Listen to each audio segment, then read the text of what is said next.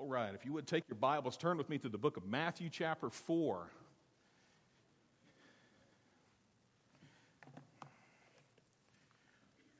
Hope you've been doing your Who's Your One prayer journal over the past 2 weeks. You should be about at day 12 or 13 or so. We passed these out 2 Sundays ago, and hope you've been doing that. I've been doing mine and marking mine off, and let's see, I think I got up to day 13, so I got to be sure and do day 14, but I want to encourage you to do that. Be praying how God would use you in reaching someone for Christ and who that one is.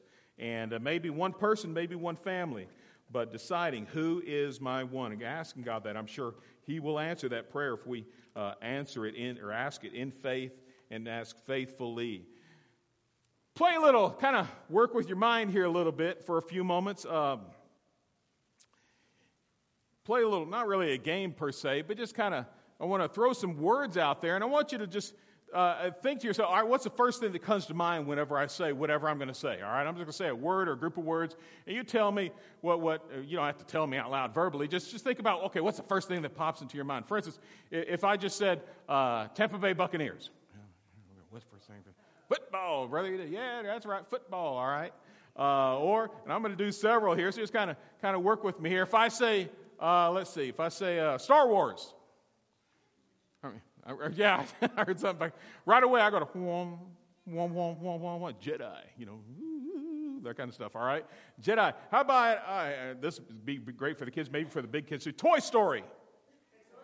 Woody and Buzz. Yeah, okay, all right.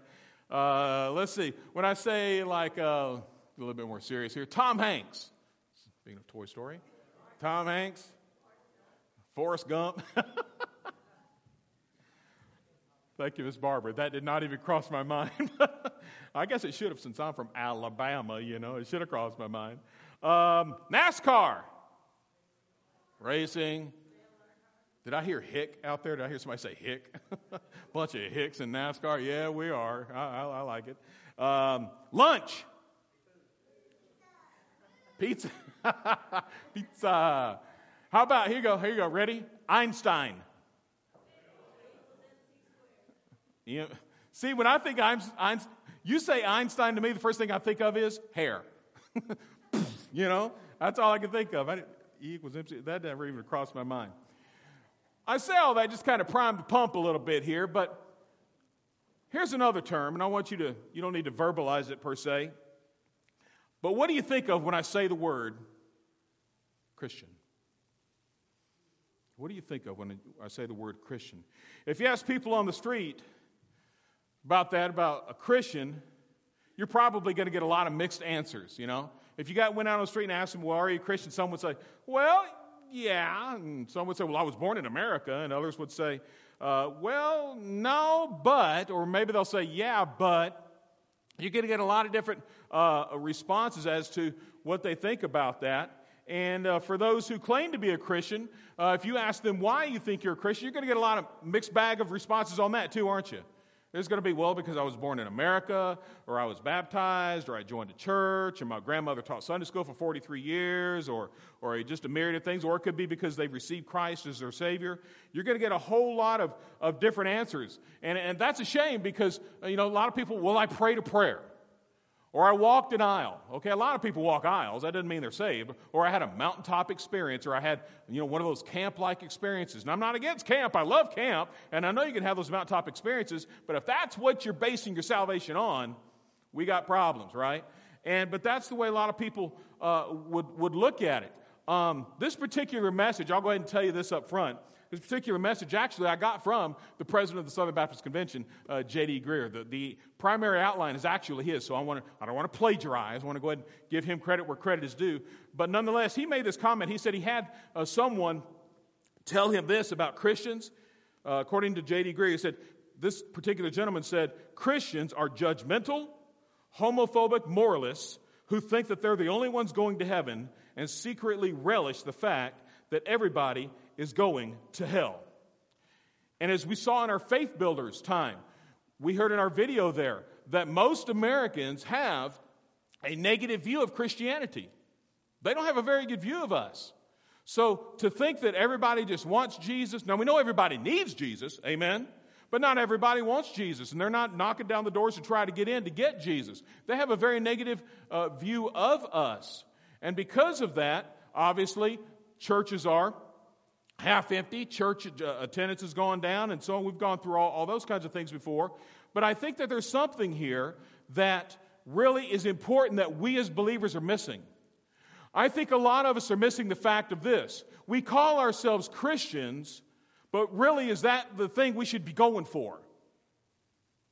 Is the word Christian, the term Christian, is that what we should be shooting for? The title of my message today is Do As I Say, Do As I Do. That's my own title. That's not J.D. Greer's title. Matthew chapter 4, verses 18 to 22, we're going to look at today. Very familiar passage to most of us. Let's all stand one more time as we, out of respect to God's word, as I read this passage this morning. I hope you have your Bibles. It's important to have it so you can mark in it and take notes and highlight and circle and draw arrows and underline and so you can study and learn the word of God. Matthew chapter 4, verse 18, Matthew writes, "And Jesus, walking by the Sea of Galilee, saw two brothers." How many? Two. Saw two brothers, Simon, called Peter, and Andrew, his brother, casting a net into the sea, for they were fishermen. That makes sense. Then he said to them, this is Jesus speaking now, "Follow me, and I will make you fishers of men." They immediately left their nets and followed him. Going on from there, he saw two other brothers, James the son of Zebedee and John his brother, in the boat with Zebedee their father, mending their nets, and he called them. And immediately they left the boat and their father and followed him.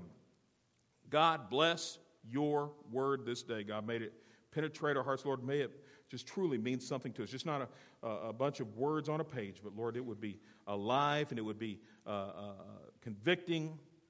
Lord, that it would be transformational in our own lives. Bless your word, we pray in Jesus' name. Amen. Thank you. You may be seated.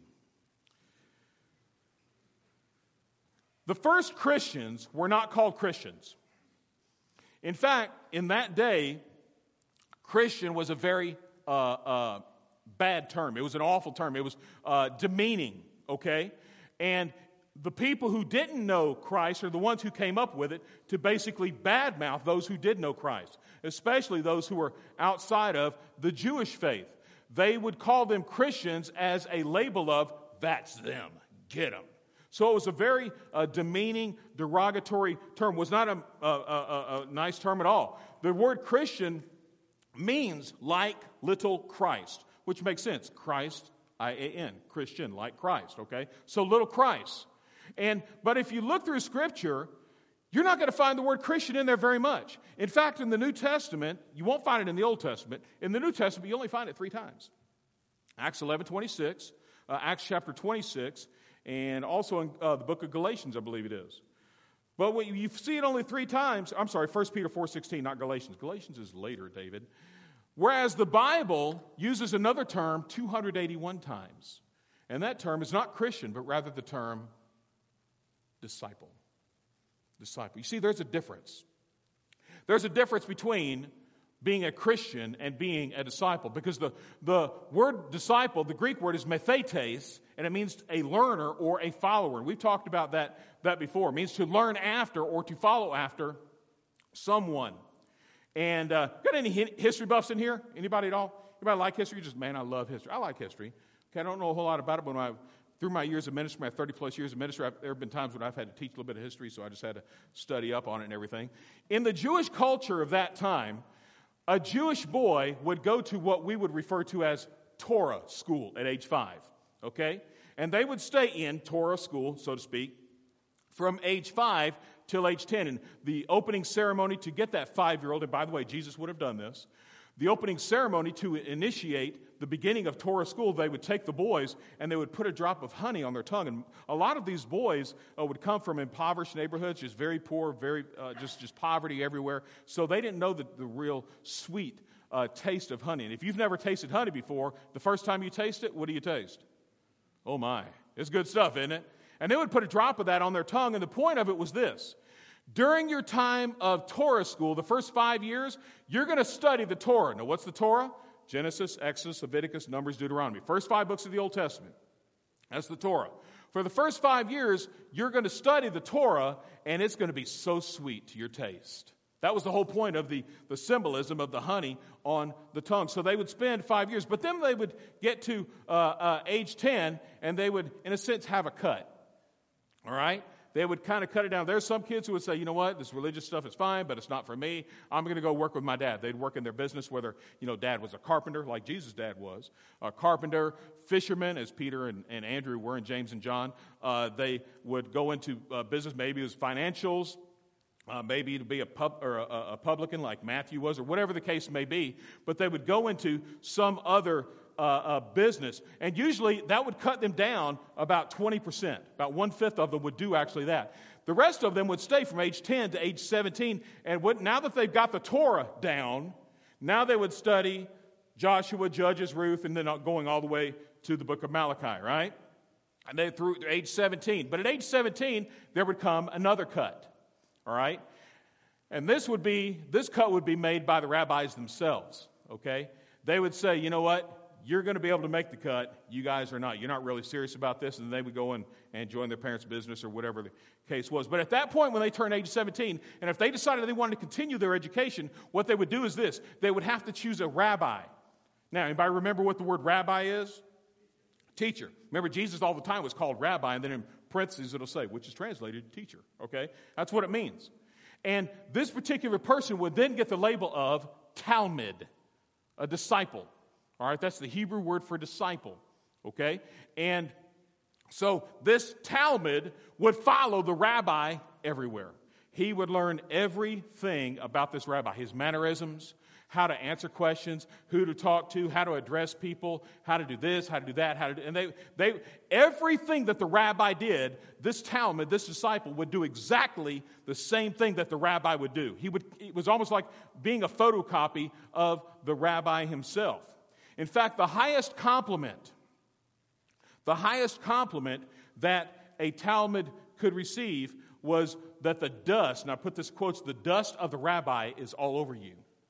In other words, you're walking so closely with the rabbi that as his feet hit the ground, that dust would get stirred up, and the dust that he stirred up, you're walking so close to him that it would be all over you. In other words, you're doing exactly what your rabbi is teaching you along the way. But there was a rare quality that some of the rabbis had, and that particular rare quality was called smika. Y'all say that, smika. Smika, isn't that a cool word? Smika. It's a Hebrew word, and it means actually authority.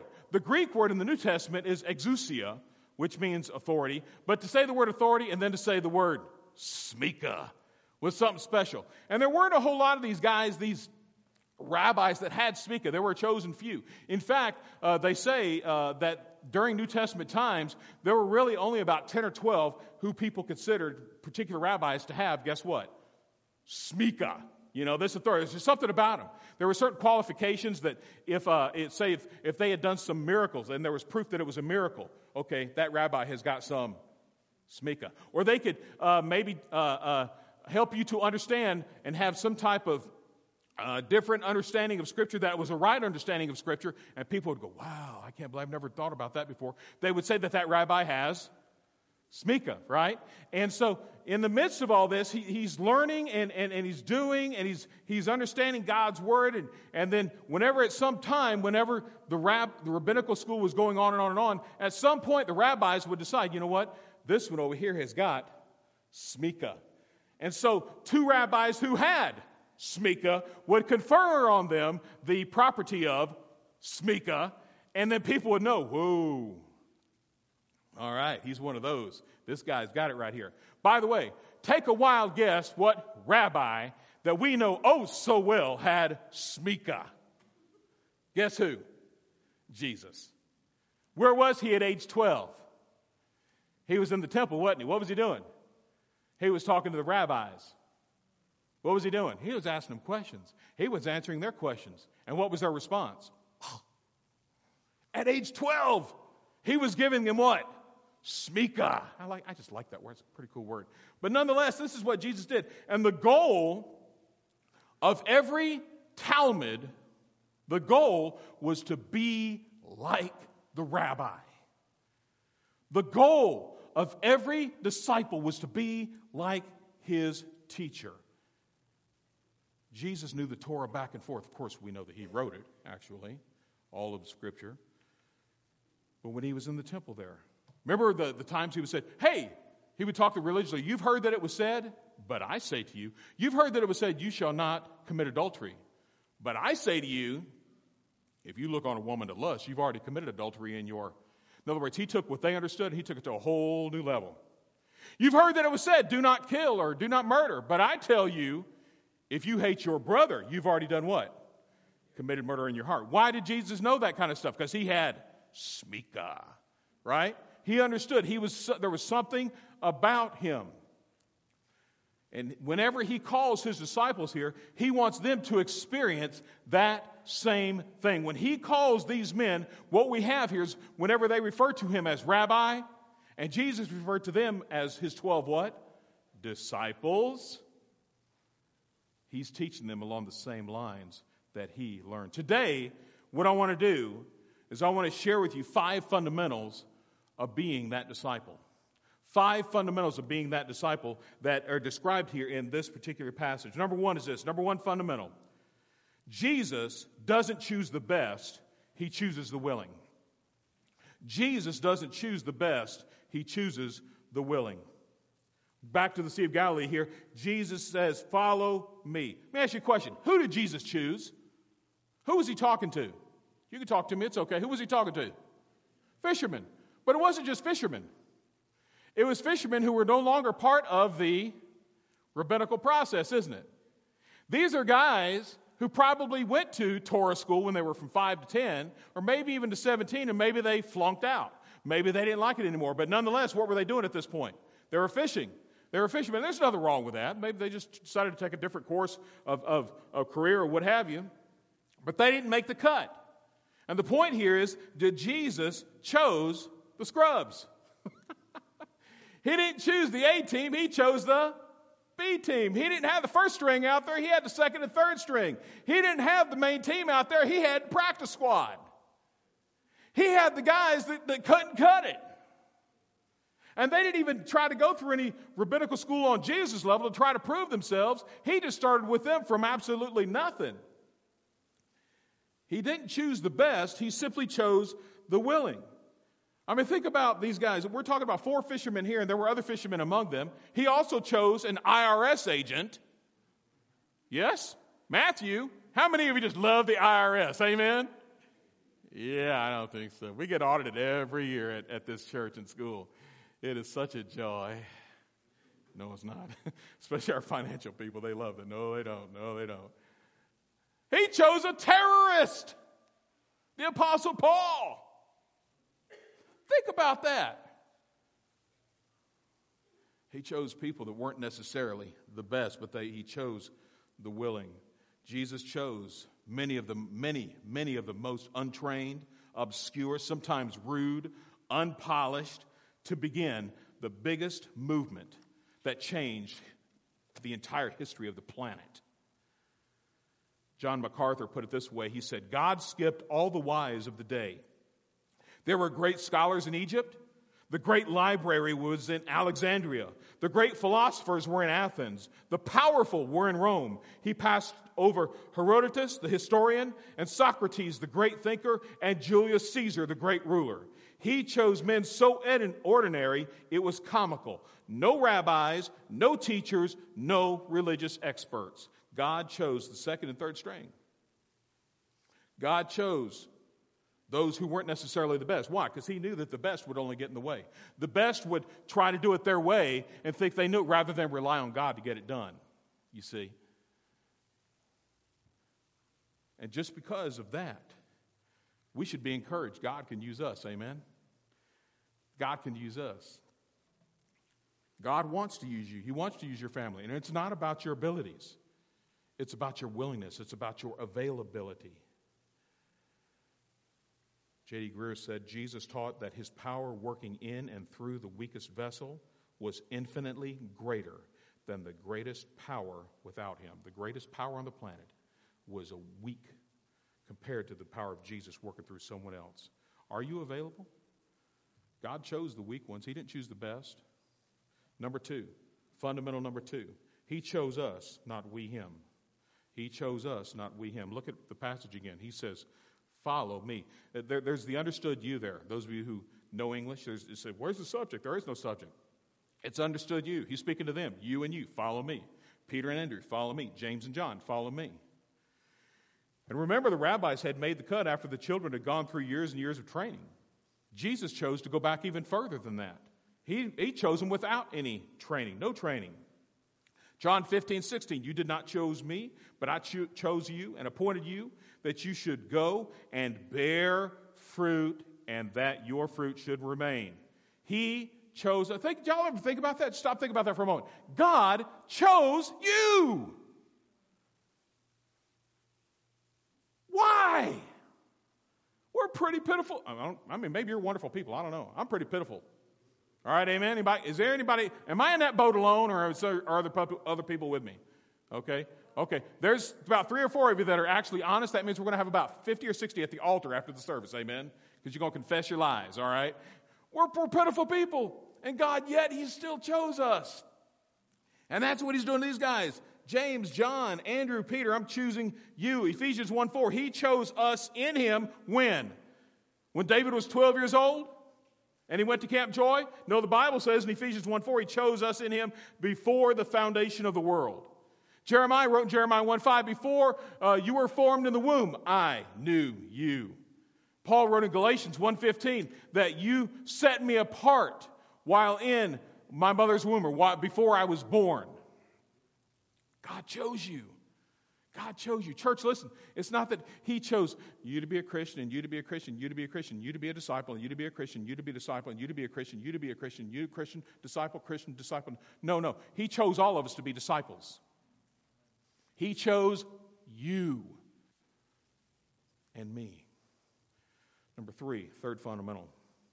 He chose me to follow Him. He chose me to follow Him. I want to put the emphasis on Him there. He says, follow me. Isn't that what a Talmud would do with his rabbi? Isn't that what a disciple would do with his teacher? He would follow who? Talk to me, church. Who would the disciple follow? His teacher. Hey, I mean, almost like in stride. Dads, have you ever had your kids do that with you? You know, maybe you're on the beach or something, and and your kids are behind you. You know, when they're real young, maybe not when they're old, but when they're real young, they're trying to step in Dad's footsteps. That's what he's talking about here. Follow me. In other words, be with Jesus. Be with the rabbi, disciples. Stick close to the rabbi. Be on the same page, same plan, same urgency, same prayer life, same time in the Word, same time in the temple. Go wherever he goes. Do whatever he does. Same prayer life. Say whatever he says and how he says it. Respond in certain ways. Do the things that he would do. Follow him. Stay close to Jesus. I'll throw this kind of theoretical situation out here for you. Think about this. If Jesus were a member of Central Baptist Church, what do you think he would do? Let me ask you a question. If Jesus were a member of Central Baptist Church, let me ask you a question. You ready? You ready? You're not going to like this. So if you say ready, yes, buckle your seatbelts, put on your hard hat, and cover your toes. Ready? He'd never miss a service.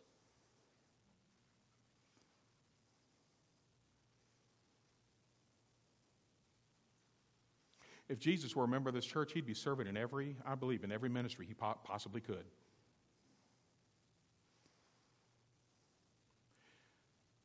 Brother James, if Jesus were a member of this church, I bet he'd be back there helping you on those portables. How do I know that? Because he was a carpenter's son. He knew the stuff. I think you know a lot, man. Man, get Jesus back there. I wonder if he would actually work it, or he'd just go, we'd like that one better, but nonetheless, you know. Jeremy, I bet if you needed ushers, I bet Jesus would usher. Darius, I bet if we needed nursery workers, which we do, I bet Jesus would step up to you and say, I'll take it. I'll do it. I bet if we needed a Sunday school teacher, I bet if we needed a faith builders teacher, Jesus would do it. Or if we didn't, I guarantee you'd be in faith builders every time. Why? Because that's what the rabbi does. And as disciples, what should we do? Are you connecting? You see. That's what the rabbi does in disciples. Musically, I don't know if Jesus could sing or not, but if he could, Bobby, I bet he'd be volunteering to be on the praise team, or to play an instrument. Of course, being Jesus, I'm imagining he could probably do all those things, sing and play and do all that, I bet if Jesus were a member of this church, he'd be at every blitzing opportunity. What do y'all think? I think Jesus would be blitzing every day. He'd be out there in the highways and the byways compelling them to come in. I bet he'd be ushering and welcoming and working with children or youth. Or I wonder how Jesus would approach the Who's Your One initiative. This is where the rabbi is. It's where he was working. It's what he was doing.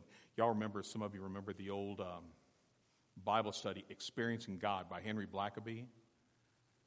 And a lot of people think about, well, we need to have God join us in what we're doing.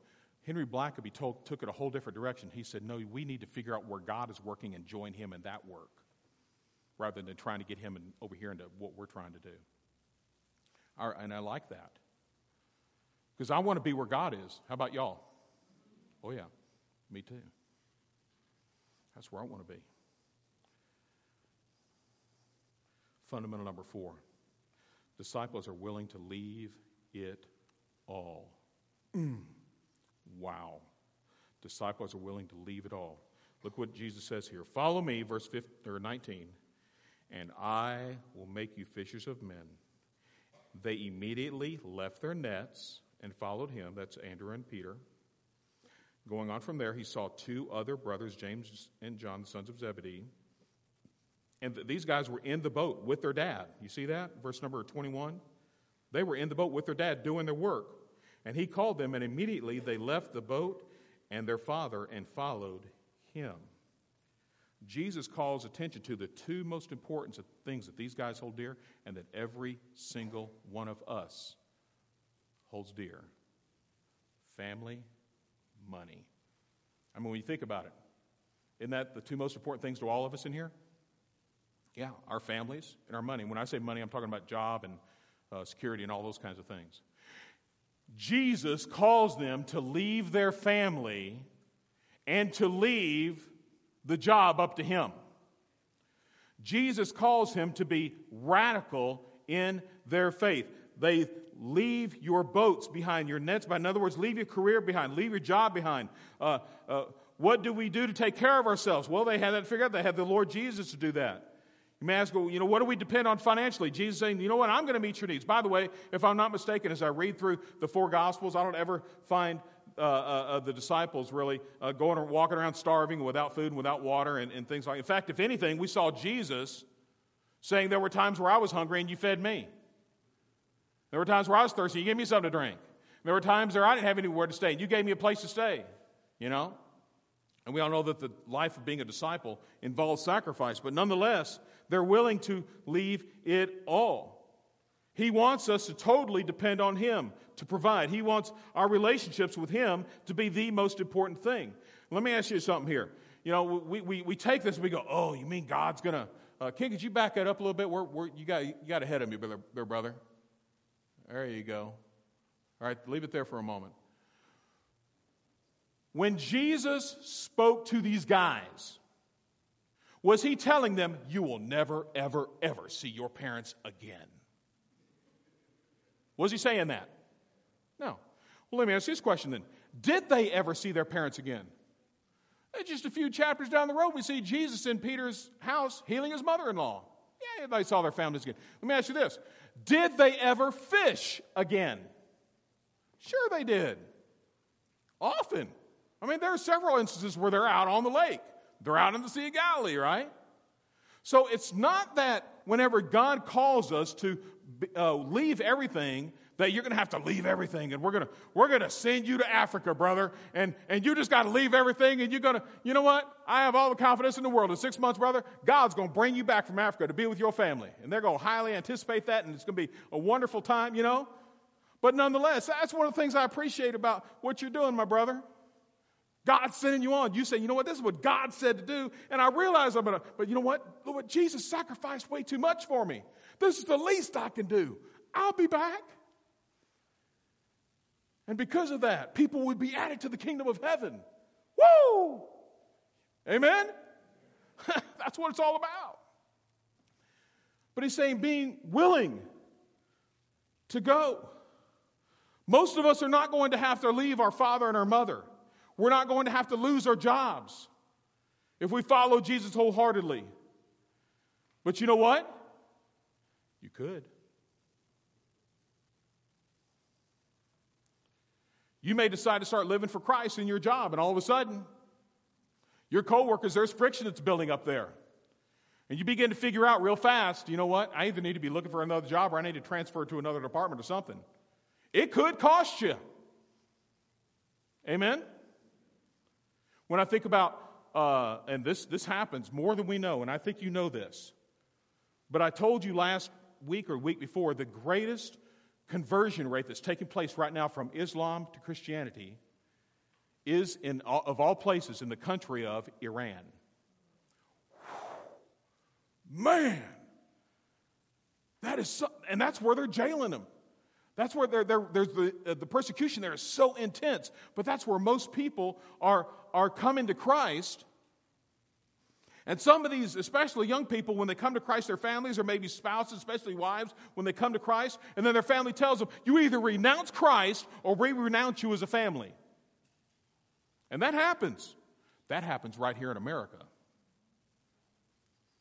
Why? They're willing to leave it all. They understand how important this is. Some even lose their lives. There have been unconfirmed reports of neighborhoods that are run by Islamic leaders whose kids or wives had done that exact thing, and they have lost their lives. And somehow it's covered up. I have no proof. I'm just telling you what, and we know sometimes you really can't trust the news media, but folks, a dead person is a dead person. You know? And they very well could have lost their life for Christ. God's not asking us to do that, but He could. It could happen. You see, this is why most believers, help me church, this is why most believers are simply believers and not disciples. We're not willing to count the cost. I started to call this message, Too Many Christians, Not Enough Disciples.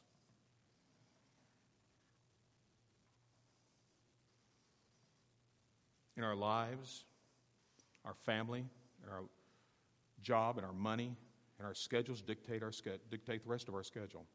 Our pleasures dictate our schedule. The things that we want to do run our lives. Not the church, not God's power, not Jesus, what we want to do. We're so filled with us and what we want that there's only room for God on Sunday morning. And the rest of the week it's, well, God, if I have time to fit you in, I will. And y'all know as well as I do in today's society, the rest of the week's pretty full. I love the illustration that when we saw our videos here in Faith Builders this morning, the guy used the illustration of the Legos. He had the green Lego board there. And you can only put so many Legos on that rectangular piece of Lego board, that thin piece of board. You can only put so many on there until all of the green of the Lego board is totally filled up. You can't put any more on it. That's the way some of our lives are. They're so filled with us that we have no time. Unless it's Sunday morning, we have no time for Him.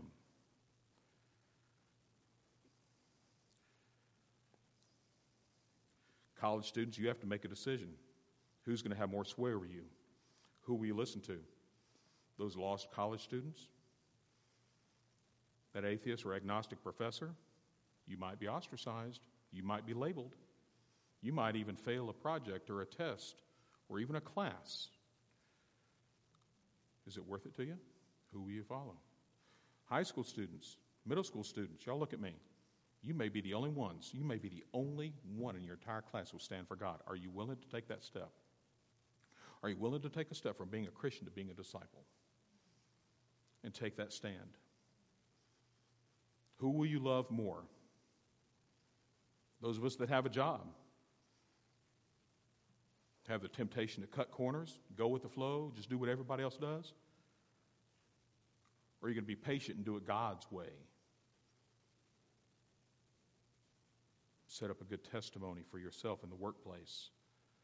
When it comes to our money, some of us are all about keep it all to ourselves and my pleasures, because we got to go out to eat, and we got to go to Busch Gardens, and we got to go to this activity and that activity. And you know what? If I have a little left, I'll throw a little in the plate on the way back.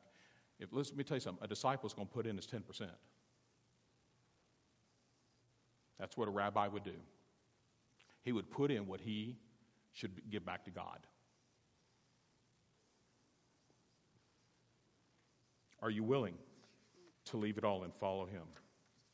Lastly and finally, number 5, disciples reproduce spiritual fruit. Disciples reproduce spiritual fruit. He says, I will make you fishers of men. There's no such thing as a non-producing disciple. Let me say that again. There is no such thing as a non-producing disciple. Disciples produce what? More disciples. John 15:8. Jesus gave a challenge. Listen to this. John 15:8. But by this my Father is glorified, that you bear much fruit, so you will be my disciples. In other words, Jesus says here, prove to me that you're my disciples by bearing fruit. Well, what's the fruit of a disciple? Another. It's okay, you can say it. What's the fruit of a disciple? Another disciple. Another disciple. Disciples reproduce spiritual fruit. Disciple making will be a part of our lives. Jesus said, I will make you fishers of men. I want to show you one last verse. You don't need to turn to it. It's going to come up on the screen. Matthew 28:19. We all know this verse. You've heard it before. But I learned something about this verse that I didn't know before this past week. Some of the things that I've told you about this verse before, for instance, when you see the verse here, go therefore and make disciples, you'll notice I have that in all caps. I'll come back to that in a moment. Of all nations, baptize them in the name of the Father and of the Son and of the Holy Spirit, teaching them to observe all things, and lo, I'm with you always, even to the end of the age. Amen, right? I've been teaching you all along, and this is true. When you look at the word go, what the word go is, and I'm trying to give you a little bit of Greek grammar here, okay, so please forgive me. Go is actually translated having been gone. It's what's called an aorist participle, something that happened way back there, but it's continuing on right now, okay? Does that make sense? All right? In other words, when you got saved, start going and reaching the masses, right? Then you get to baptizing. That's what's called a present participle, and also teaching is a present participle. What that means is right now at this very moment, you're ongoing and doing these things. You're baptizing and teaching, right? But there was something I've been missing all along that I just learned this past week, is the word make. The word make is not a participle. The word make is an imperative verb. What does that mean, Pastor Wes? Here's what it means. What it means is the crux of this verse, the very heart of this verse, is not having gone, it's not teaching, it's not baptizing. You know what the heart of this verse is, with make being a verb? What is the heart of this verse? Make disciples. Everything else, the going, the teaching, the baptizing, the observing, all those things branch out. But the heart of the verse itself, the foundation of it, is make disciples. And that's what a rabbi did. That's what Rabbi Jesus did. He produced a lot of Talmudim, many Talmuds, many disciples. Following Jesus means you subject everything in your life to his lordship. It means you forsake all that he has forbidden and embrace and pursue all that he has prescribed. It means that we understand that if we are going to be disciples, we realize that, you know what, he chooses the willing, not necessarily the best. He chose us. We didn't choose him. We choose to follow him, and we're willing to leave it all and follow him. And it means we'll produce spiritual fruit, because that's what disciples do. A disciple, a Talmud, has always followed his teacher, the rabbi, and did exactly as he said and as he did. Jesus is our rabbi. Are you his Talmud? Do as I say, do as I do. Let us pray. Father, we thank you for your word. Lord, may we see the importance of being not just a Christian. Lord, I'm thankful that we're Christians, but Lord, it should go far beyond that. We've been called to be your disciples. And God, my hope and prayer, Father, is that we would embrace the challenge of your word to make disciples. That we would seek to find out who is our one. That one who needs Jesus. That one who will spend eternity in hell without Christ. That one, Lord, who's lost and they don't even realize it. And we, from a human perspective, God, we are their only hope. We're the one in their lives that can give them the precious, loving, saving message of the gospel. God, may we be that disciple that you've called us to be, Lord. And part of being a disciple is reproducing other disciples. God, challenge us. God, convict us in areas that we need to be convicted. You've called us to a task, Father. May we be faithful in that task, we pray. In Jesus' name, amen. Let's all stand together.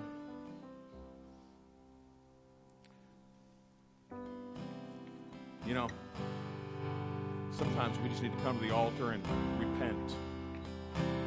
Sometimes you need to come to the altar and pray for something or someone. Sometimes we just need to come to the altar and adore. But I hope that you'll come. If the Holy Spirit of God is speaking to you about something, this is your time. Come and just lay it down before the Lord. God loves you, and He wants to use you.